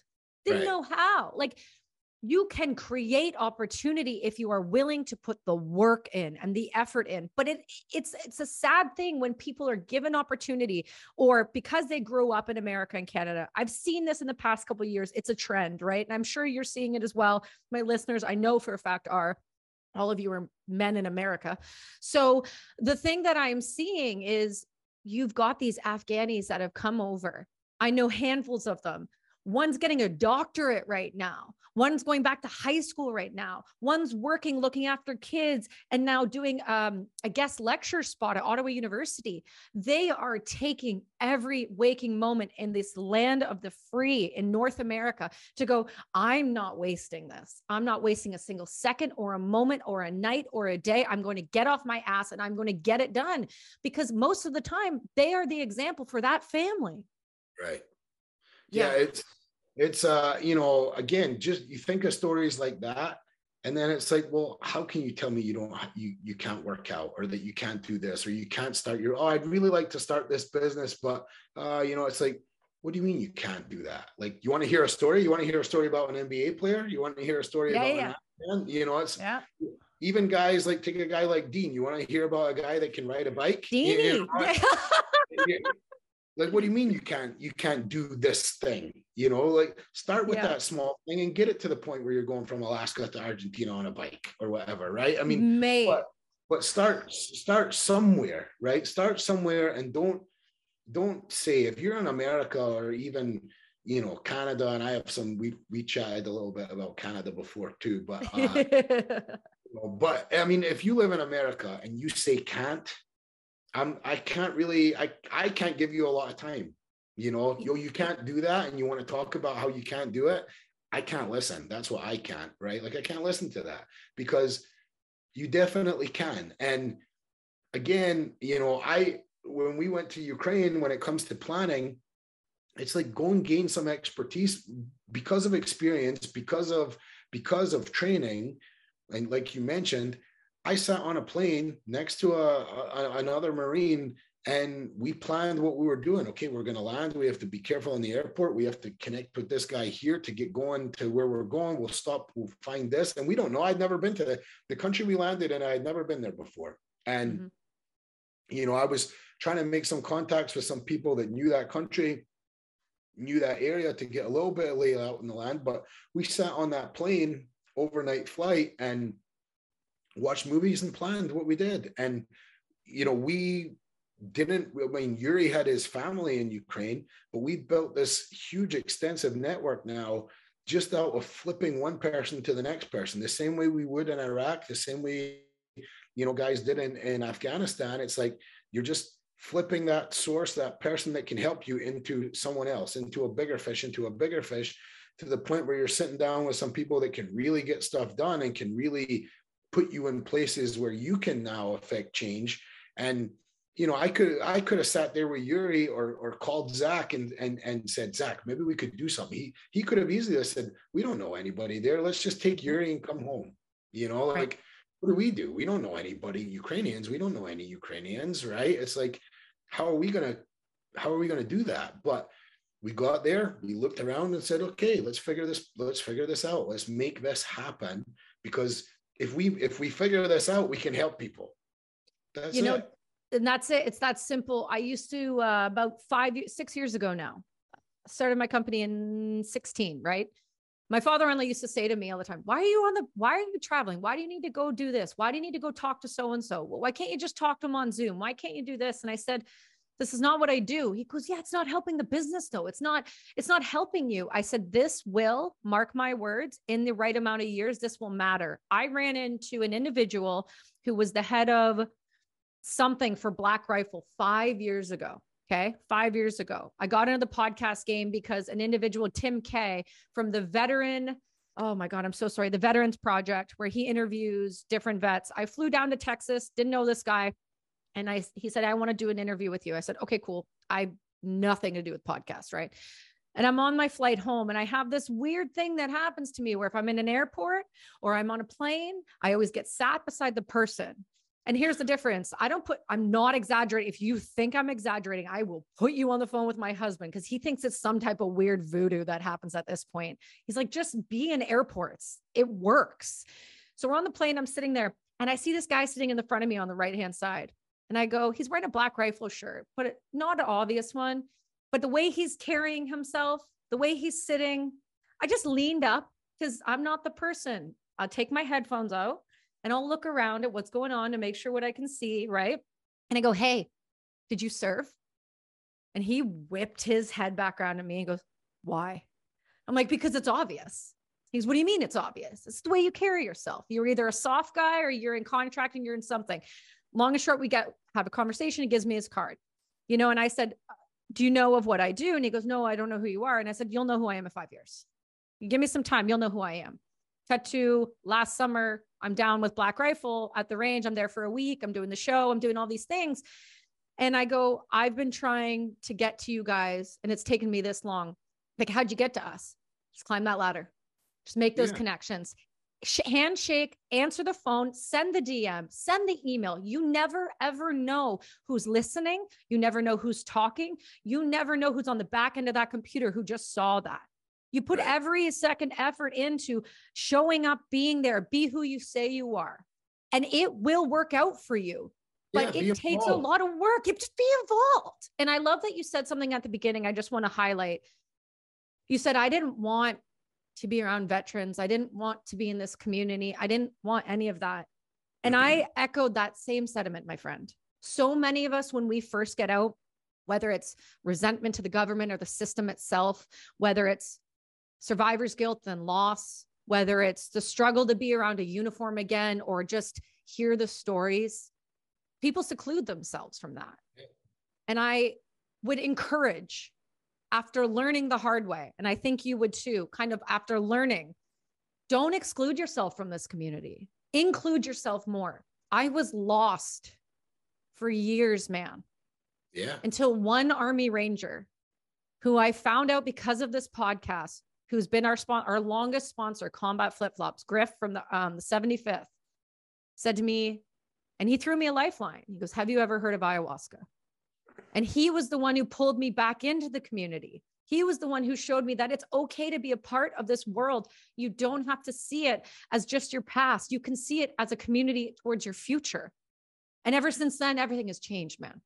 Yeah. And I think what I noticed from when I kind of disassociated with everything to do with veterans and all this to now is that at that time, I felt like, okay, if I'm going to be involved in, again, the quote unquote community, it has to be with the guys I know, the guys I served with. And it's kind of hard because, I mean, if you're off the train and they're still on the train, there's really not time for that. And then, stuff happens within a unit too, right? Where there's always a bunch of good stuff that happens, a bunch of bad stuff that happens. And it's just, but the community is not that bubble. And being able to connect outside with guys, maybe that you didn't even serve with, but served in a similar capacity or whatever the case is. Now, see, with social media, and so many guys have podcasts where before, whether it's podcasts or they're just doing stuff, right? And you never really saw that before. And now people are out there and you can connect with all kinds of people through them and maybe even to them, right? Like, I've connected with a lot of people because of Overwatch, people sending me messages, and it's like, okay, if this person's reaching out, to me, what does he want and what does he need? Does he want to work with Overwatch? Can he work with Overwatch? Does he just need a connection? Like, does he just need, if he sends me a message and he's like, hey, I hope you're doing all right. Like, I can see that DM and I'm really busy and I can leave it, or I can be like, hey, and I can take 2 minutes to look at his profile and see a picture and be like, hey, what's this? Were you on vacation or what? And it's like a couple of sentences, a couple of messages, and maybe I made that guy's day, or maybe it connected him to, he was a veteran and I don't know him, but now I have a connection to that guy. And, and this is actually something that happened. There was a guy that sent me, I just remembered about this actually. A guy, because it's a prime example of this. This is why tangents work, my friend. This is why tangents work. I did the first Sean Ryan show and a bunch of people reached out. It was incredible. It was so good. The response was good. And this guy reached out and he said something, I can't even remember, but he sent me an email. And it was long, and it was one of those emails that you get from someone who maybe has just been excited about something, and it's like a brain dump, right? So I read all of it and I was like, okay, sounds good, but like, I just don't have any time for this right now because of everything that was going on. And fast forward, I'm on the plane going to, and that was say maybe March, April, something like that. Now it's Now it's October and we're going down to Hurricane Ian. And the Recon Sniper Foundation sent me a message and said, and they put a thing out on their Instagram, and then they sent a message and they were like, hey, anyone going to Florida, we need help with something. So I said, okay, what's the deal? I'm literally like in the air right now on the plane. What's the deal? They said there's a Marine, he's on deployment. His aunt is stuck in the house. I think I talked about this on the Sean Ryan, the second show. His aunt is stuck in a house. She's in her 70s and they haven't heard from her in like a day and a half and they're worried. We're looking for someone to go do a wellness check. And we were not planning on going to that area, but I was like, okay, here's the deal. I need, I'm going to help this guy. I don't know who it was. And I ended up having to split the team. One team went one way, one part of the team went the other way. I went the other way with one guy to go and do this wellness check. And we landed at 10:30 at night and drove all night to get to that location. And we knocked on that door at like 7:30 in the morning and did all that. You can watch that show and get kind of what happened there. But here's the deal. The guy whose aunt it was that guy who sent me that message. No. It's crazy. And at the time, I didn't even know that though at the time. And then when I went back and we were connecting on something else, and I checked his email address in my Google thing. Yeah. And then it popped up and I was like, oh, that's this guy with this email. And it's so weird how something like that happens, Dude, and it's beautiful. And so what you do is it's kind of like, okay, we're going to keep doing this. Like if these are some of the cool things that come out of this, we're doing more. It's like whenever we get, we're training a lot of the Ukrainian soft units and the regular army and the volunteer army. So it's different levels of training. It's very interesting. It's really cool what's going on and what our team's able to do over there with the training, tactical training. And a lot of what we're doing is medical, right? We have our 18 Delta guys going over there and doing combat medicine, and we're giving them really cool gear. We use the Focus Research Group expedition trauma kits that we're giving these guys, and giving them amazing gear and amazing training. And when they get rotated out to the front and they're fighting, we're getting incredible results back from the training and from the medical piece. And there's one specific story I say all the time. I was sitting, at the kitchen table eating oatmeal on a Monday morning and got a text message like, hey, I was able to save life and limb of my friend with the training. And you're just like, okay, can we leave tomorrow? Can we go Let's back? Go. Yeah, can we go tomorrow? Like I need $100,000 so I can talk to the GBRS guys to get me more focus kits, like more material so we can go do this again. Like if that's, you just get that, you're sitting there in your underwear eating oatmeal and you get that text message, you're just like, okay, the spoon goes down. When can we all go back? And it's like that's why we're going to keep doing this, because it works and because it's helping people. Like, I told you before, I never wanted to be the face of this thing. I like talking to people. I don't like the idea of a podcast, because it's like, I like talking to you, but the people that are watching this can't talk to us. And to me, that's kind of weird. It's they do. Don't worry. I'll get it on the back end. No, I know, but I mean, like right now, it's just a weird thing, isn't it? Like you and I sit and have a conversation, but other people are involved. In my opinion, they're involved in this conversation right now. They are 100%. Yeah, and I feel that same way when I watch a podcast like Joe Rogan or something. You feel like you're there talking to those two people, and or you're like you're in the. Do you ever like yell back and forth? I have a tendency. I'm horrible for this. I will be doing a bunch of editing. I'll just be sitting there. I'll be listening to a podcast. In particular, I'm about to interview Dr. Deborah So, and she's from Canada. She's been on Rogan before. She was just on The Citizen with Dan Holloway. She's a sex neuroscientist, right? Talks about gender and all these things. So she's interviewing somebody who's not quite the same. And I'm sitting there going, no. And I'm arguing back and forth with these podcasts, but people don't realize these podcasts are not just you and I. They never have been. Yeah, and so for me though, that whole interaction and how that goes is kind of weird. And it's not just the podcast. Like, I had always been kind of the gray man kind of thing, and our Yeah. background is like that, and you just kind of, that's the culture. And then obviously with the time of me disconnecting, it's like, okay, how can I do this? But then you realize, okay, we're a nonprofit. So we talked about this. Someone has to get out there and get the message out. And I said, well, look, it's our message. I believe in the message, and I'm kind of close to it on all sides. I guess I'm gonna have to be the one to do that. And it's just a weird situation because I feel that you. also, that's not what I wanted to do. Like put my boots on the ground and let me figure out a problem in Ukraine or a hurricane or something like that. We're looking at doing some other stuff. Like that's kind of where I feel my sweet spot is. But like, I have to, not that I have to come here and talk to you, but I mean, I have to get the message out. And Right. and again, it's is it working? Is it worth it? And when I do get these messages, and anyone watching, feel free to contact me. I try to get back to, I pretty much do get back to every single person. And it's like, it's working because people have helped us. People have sent us so much financial backing to help us go out and get what we need to go to Ukraine, and so much gear. I mean, we have guys that every month send us boxes of tourniquets. And, I have messages of people who are like, hey, this is my plate carrier. I was probably going to buy another one at some point. I'm just going to send this to you. It's the only one I have, but I'm going to send it to you. And you're like, when I get that, like, that doesn't go and sit in a warehouse somewhere in Eastern Europe. And like, I take that, and these hands hand it to a guy that needs it, Right.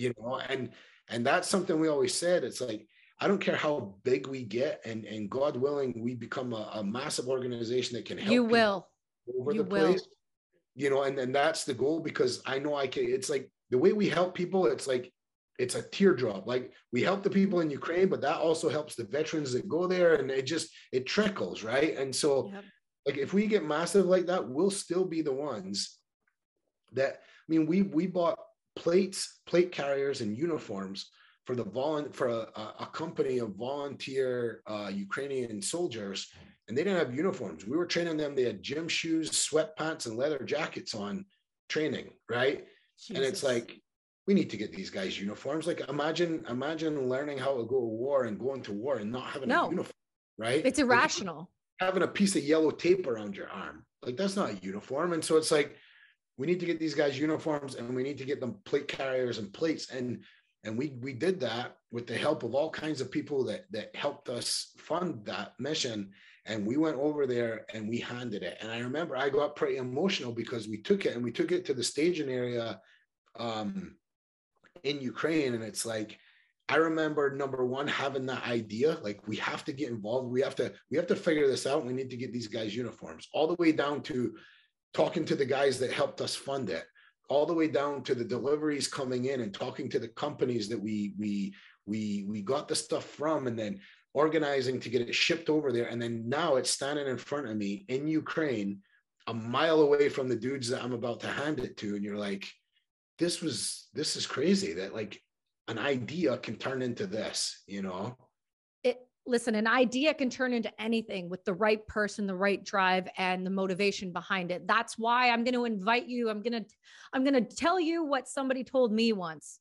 I'm going to invite you to stop saying if we, and I'm going to get you to start saying when we, because Sure. you already fucking are.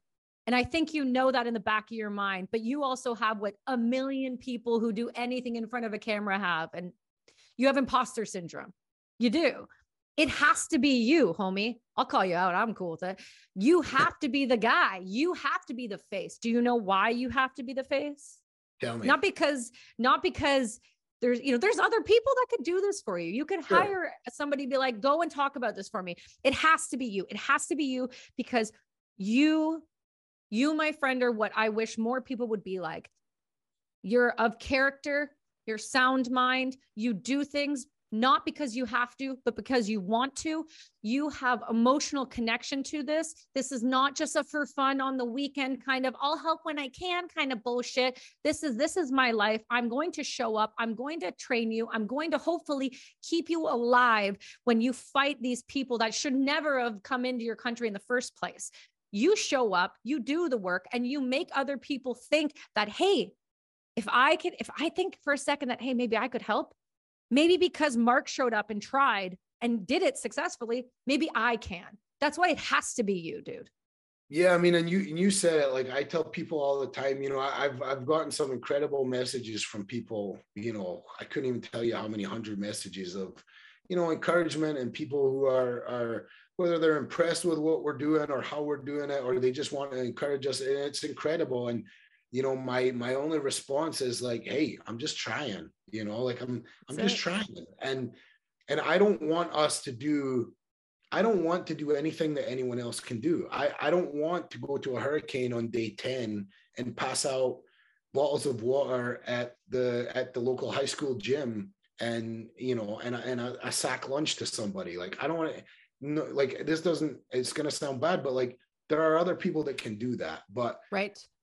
I remember our first night when we had trained the guys in Ukraine back in February. I remember I was, about to go to bed, and I said to Zach, I was like, and we both have a ton of combat experience. He's an incredible recon Marine. He's a ton of experience. And I just said, like, could you imagine doing what these guys are doing? Like, they don't have boots. Some of them didn't have weapons. They were using twigs off of trees and 2-liter water bottles as their mock rifles during training. And I was like, could you imagine like having to do that? And it, it was like, no, like I couldn't get my head around that. I mean, even imagine going to basic training and not having, and wearing the clothes that you showed up with. Oh, the Canadians do that for about a week. They make you wear civilian clothes at Saint Jean just so that you stand out with everyone else. Like, also, they know that you're not. So they know that you're not training for a full week. You're straight trying to march in like whatever you showed up in. Yeah, but I get what you're saying, my man. In the Marine Corps for us was you wore the uniform, but you didn't have name tags, and you didn't wear boots. You wore gym shoes, and everyone's like, so you're in camis with nothing on your camis and gym shoes with the bottom of your pants rolled up, and you just look like an idiot, and everybody knows you're an idiot, right? But I said to him, I was like, could you imagine this? And it's like, no. And it's like, okay, so we have to train them, like this is it. This is what we're doing. And that gave us that passion of doing it. And then when we came back on that second trip, I was like, all right, I've done some foreign, internal defense and working with other units before. Obviously, I worked with Iraqi units and stuff. And typically when you do that, the foreign forces is not up to kind of our way of doing things, let's say. And we came back like 6 or 8 weeks later on the second trip. And I was like, I want to see these guys. Like, I want to see if they've been training. I want to see because they would get up and train early before we got there, and we'd be walking up to the training area and they'd already be training on the first trip. And we'd be like, okay, that's cool. But maybe they're just doing it because we're there. Right. They're trying to impress us, right? So let's see how they are after 8 weeks of us not being here. And when we went back, it was like, when I first saw them, I was like, this is cool. Like, it motivated me because it's like, they took what we said. They had been training harder, they still weren't good. They still weren't, but I said, like, I would go on a patrol with these guys. Oh, wow. For sure. Like I would, like, is it like having Zach or Justin or Rob or some of these, like, going out with a recon team or something? No, but I would go with them for sure. Right. I mean, it's better than having 12 Iraqis with me, Yeah. For sure. And that's a testament to them. I mean, we just showed them what we know. They're the ones that applied it and took it seriously. And especially when we weren't there. Like, if you're doing, to me, that's discipline, that's integrity, when you're doing the thing when no one's watching you, That's right. Because I would have, and I already had it in my head. If I go there and they're a bag of ass, I know how I'm going to react to that, and I'm going to give it to them. And that's how this is going to go forward. I'm going to be here for 17 days. and they're going to feel every hour of those 17 days. And I didn't have to do that. I was so impressed. And it's like, okay, if this is, you know, on the humanitarian side, it's very easy to see the change you're making, because, you know, somebody needs a bottle of water and you hand them a bottle of water. It's now they can drink water, right? It's pretty easy. That's a silly example, but you get my point. Of course. But on the training side, I mean, it's real. These guys are going to war. And, you know, before the day, 3 days before Zach and I showed up on that first trip, they were just the butcher, the baker, the candlestick maker in that town. They were not military guys. The volunteer guys were not military guys. They just saw their country needed them, and they just walked down and signed their name on a piece of paper. And that in itself is incredible. I mean, you know, if something happened here based on the last 20 for years, God's sakes. I mean, we would have a lot of people just because we've had that culture for the last 20 years, but we would have a lot of people going back. We wouldn't have the 18, 19, 20-year-olds coming in droves to sign up to do something about it. We just wouldn't, you know, and that's what they did in Ukraine. And it was fathers and sons. And it's like, how do I not be motivated to pour everything I have into those guys? And then when you see them pouring it back to you, it's like, okay, let's do this, right? That's where the fun comes into that serious situation, because it's like, hey, if I'm trying my guts out and you're trying your guts out, we'll get stuff done here, you know? And that's what we try and do all the time. And that's what we try and do with all the different people that we work with that help contribute to us. It's like, look, you need to get on our level. Like, you know, if you're down here, I can't waste time on that. We're not there. And if you can get up to our level, or, you know, if you're more high speed than us, if you can come down to our level and help us up a little bit, right, then we can work with you, because we see that we can do stuff, and there's no slowing it down. I wake up every day and it's like, you know, if $1 million, $5 million, $10 million fell out of the sky, it would make our jobs a lot easier, because we can do a lot of these things that we have planned. I mean, our cart is definitely way in front of the horse at this point, and it always has been, and we've made it work. But, you know, hopefully at some point the horse catches up and we can fund some of these things we're doing, because right now we're you know, looking through couch cushions and I mean, it's been great. Everybody's been so supportive and really helped us do stuff. I mean, it's hard. The whole raising money piece is completely different as well. Like I said, put my boots on the ground, I can do whatever, but, you know, it's very strange, this whole back end of the house side. And we have a team that's doing really well and learning and developing and all that, but it's part of the deal. We have to do that to go and affect the change. So that's what we'll do. It's no problem. We'll figure it out. See, that's why, again, you guys are very different than a lot of these other NGOs and these people that go in and move humans and do these things. Again, I get there has to be regulation. I get that there has to be planning and all of this, but there is nothing better than somebody who just shows the fuck up. Yeah. It's that simple, homie. It's that simple. Money will always come to the right people if they need it. And if you're showing that you can do what you can do with only $4,000, what you're able to do, can you even imagine for 30 seconds, the billions and billions and billions of dollars that America sent, what you could have done? Even Canada, we just sent another $100 million over to someone's pockets, because it sure as shit isn't going to any NGO. I know that for a fact. Yeah. A few weeks ago, we just got 4,000 pairs of winter boots over to Ukrainians. And it's like, really, for $90 billion that the US has sent, you can't make sure everybody, like every has a pair of boots, has a pair of boots, right? Like, and I get it, like HIMARS and javelins and all that stuff, that's all very expensive, but yeah, but come on, we're talking about pairs of boots here. You know, if I can buy pairs of boots and plate carriers and this kind of stuff, surely $90 billion can buy some boots and some plate carriers. And that's just from America. That's not even every other NATO country that sent everything. I mean, Canada, we sent, I was just with the Canadian Armed Forces about a month ago doing my last round out in Gagetown. And I said, hey, where's the 777s? I don't shoot 105s. I did it, you know, they're from World War II. Like, what are we doing here, homie? And they go, all of our 777s are in Ukraine. All of our big guns are gone. So, okay, so just back it up for 3.5 seconds. What happens if something happens to Canada? What are we shooting with? They're like, sticks, because that's the reality. We are dumping everything into these countries to help these people who should have never been put in this position. But the difference in what I'm seeing is you've got people in Ukraine. God damn it. There's something about people who have been tested before, my friend. Something goes on in America. Half of America is going to hide or they're going to run. It's that simple. Those blue hair, screaming kids, they don't even know what listen, I'm a small tangent here. Turning Points the other day went out and did just some interviews. I love it. They go up to colleges, right? And then they ask people. So Pearl Harbor, I think it was the 91st, if I'm not mistaken, sorry, 81st anniversary of Pearl Harbor.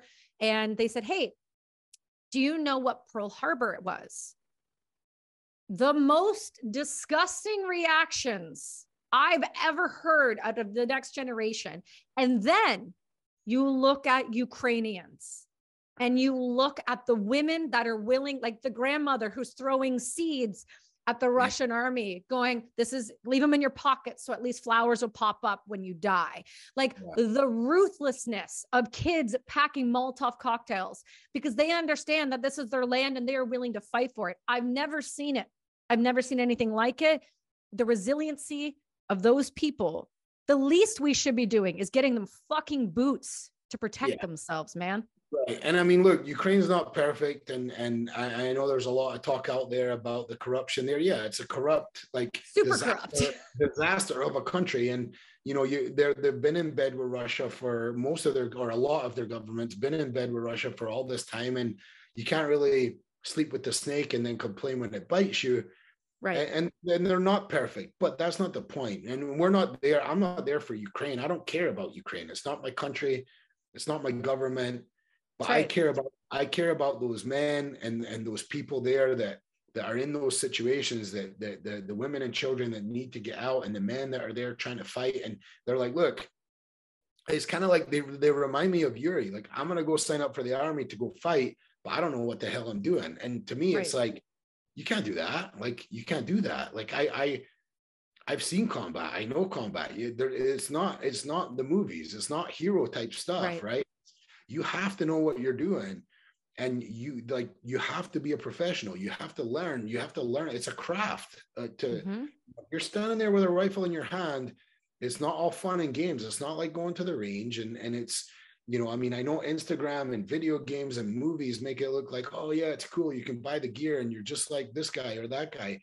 You know, combat's real, and it's really real, and it's great. It's so, you know, it's so amazing that these people went down there and signed on that paper to go do that. And like I said, the stories of fathers and sons and old men and all of this that are doing it, and it's very romantic. But then at the same time, okay, now it's real. So if we can help them, we're going to help them because they need help, right? And I tell people, like, especially with those volunteer guys that you know, joined up right away in the first early days of the war, it's like, that's a humanitarian mission in my view, right? And we ran into all that stuff. You know, we've talked a lot today about people who are like, oh, I don't know if we can do this.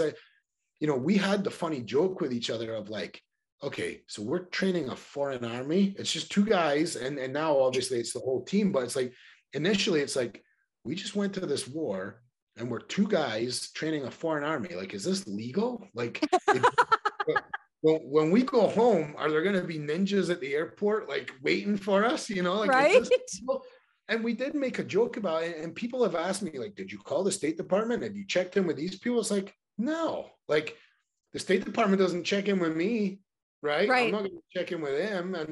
And you know, we have had some conversations with them about different stuff, but it's not like, again, it's not like in that planning phase. It's, hey, Zach, we're thinking about taking Yuri home. He wants to go home. Can you make some calls to the State Department? And I'll call these people, and let's make sure we can do this, right? Like, it was not that. It was, all right, man, you want to leave at 6 o'clock or 8 o'clock?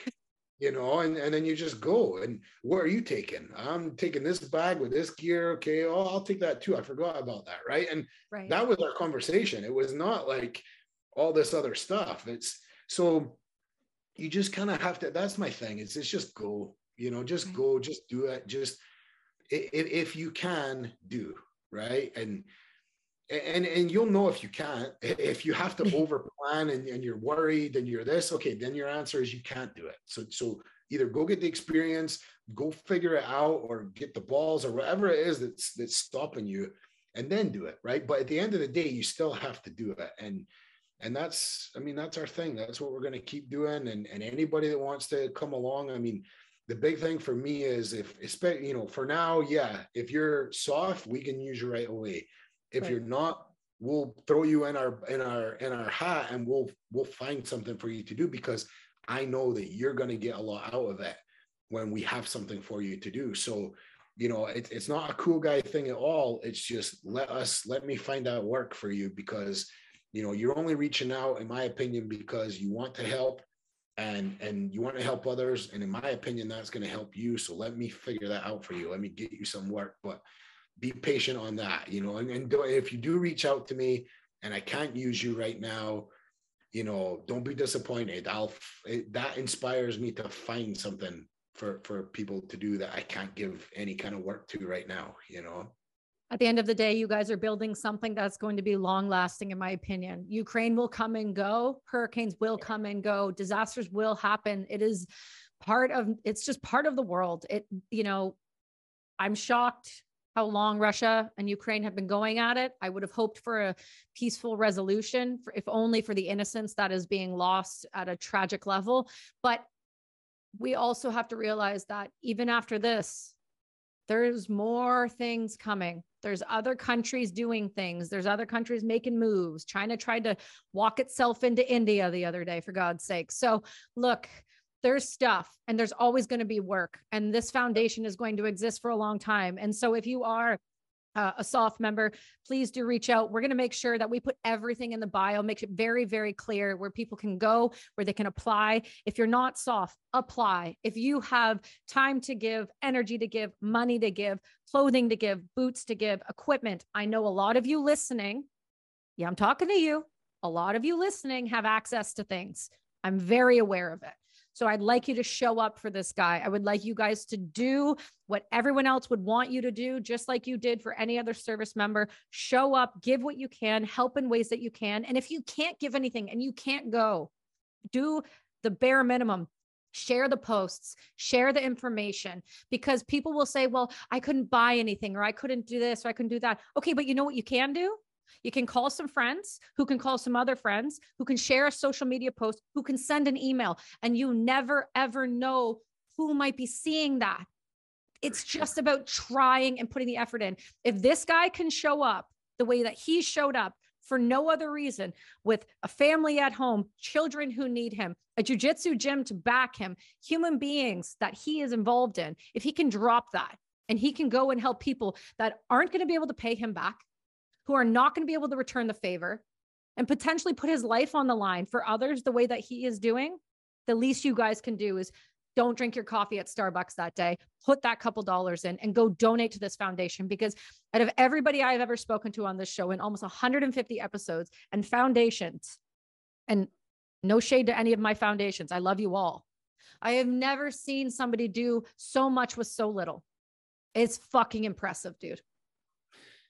Yeah, I mean, that's the thing. And you know, when I got into nonprofits, I read a lot about the Red Cross, right? Obviously, that's the big daddy of all nonprofits probably ever in the history of the world, obviously. And you know, when you read that they like 13 cents of every dollar actually goes to the mission, at first that's shocking, right? And it is.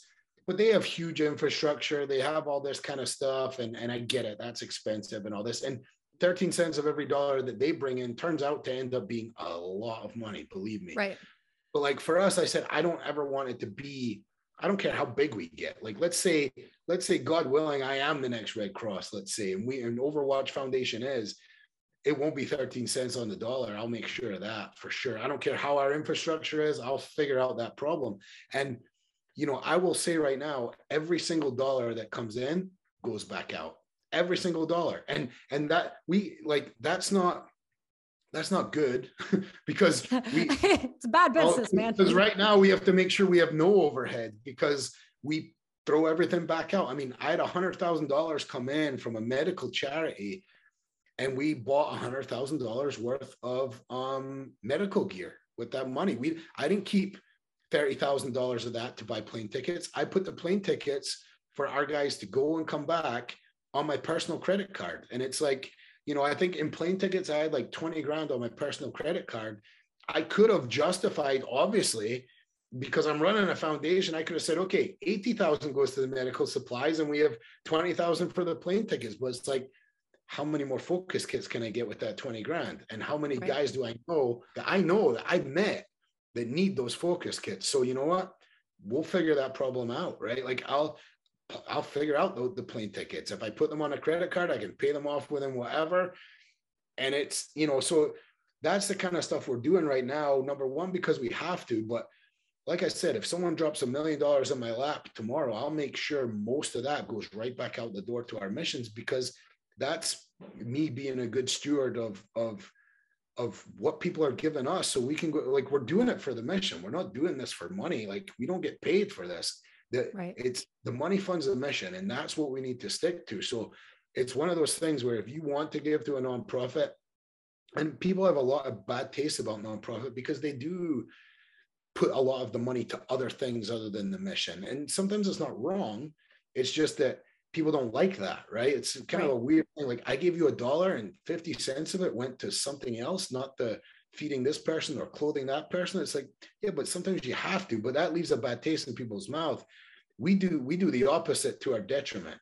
So, yeah. I mean, and like I said, we're the guys, like our teams are the guys that hand these people, that hand them the gear, that hand them the medical equipment, that train them, that bring the families out, that, help get their kids into school when they're back here in America. And, like, there's no getting paid for that. That's time talking to the school district and, okay, well, they don't speak English, so we need this and we need, it's just, we're gonna help people. So you might as well jump on the train and help us help people. Yeah. Don't make me show up at your door, because I will. Like, it's just that simple. Like, if I get a hold of you and I find out you say you're going to do something and you don't do it, I'm gonna hold your feet to the fire. And I know you will. So that's why I'm here to promote you. That's why I'm here to support you. That's why Brass and Unity's got you, and anybody else that's in our circle. Welcome to the fam, because we don't want to see you struggling. And also, we don't want to see you racking up personal credit card debt, man. You need to be protecting your family and doing the right things too, right? Yeah, don't worry about me. We're figuring all that. We're figuring all that out. But like, again, that's not going to be the reason why we can't jump on a plane and go do this stuff, right? It's like, we'll figure that out later. We'll figure it out. Don't worry. I'm okay. Don't worry. I'm okay. Okay, but good. We just might need to figure that out tomorrow instead of today, but it will get figured out. And it's just that's not going to stop us. Like, sending 8 guys, they're back, and different plane tickets here, there to get home and to get there, and we can't afford that. Well, that's not the reason we can't go. Like, we're going to go and we're going to deal with that later. So, but obviously I don't want those kind of problems. I mean, great points. They're great for points, but that's about it, dude. That's about it. Like I said. But no, thank you for everything. It's anything. Dean, I walked into I was in Black Rifle Coffee there with those guys, and Dean just walked in because he was with the guys after me, and we connected, obviously being from the same island and that kind of stuff. And then it's incredible to the way you reached out and how supportive you've been just in the short time that we've known each other. And so I can't say thank you enough.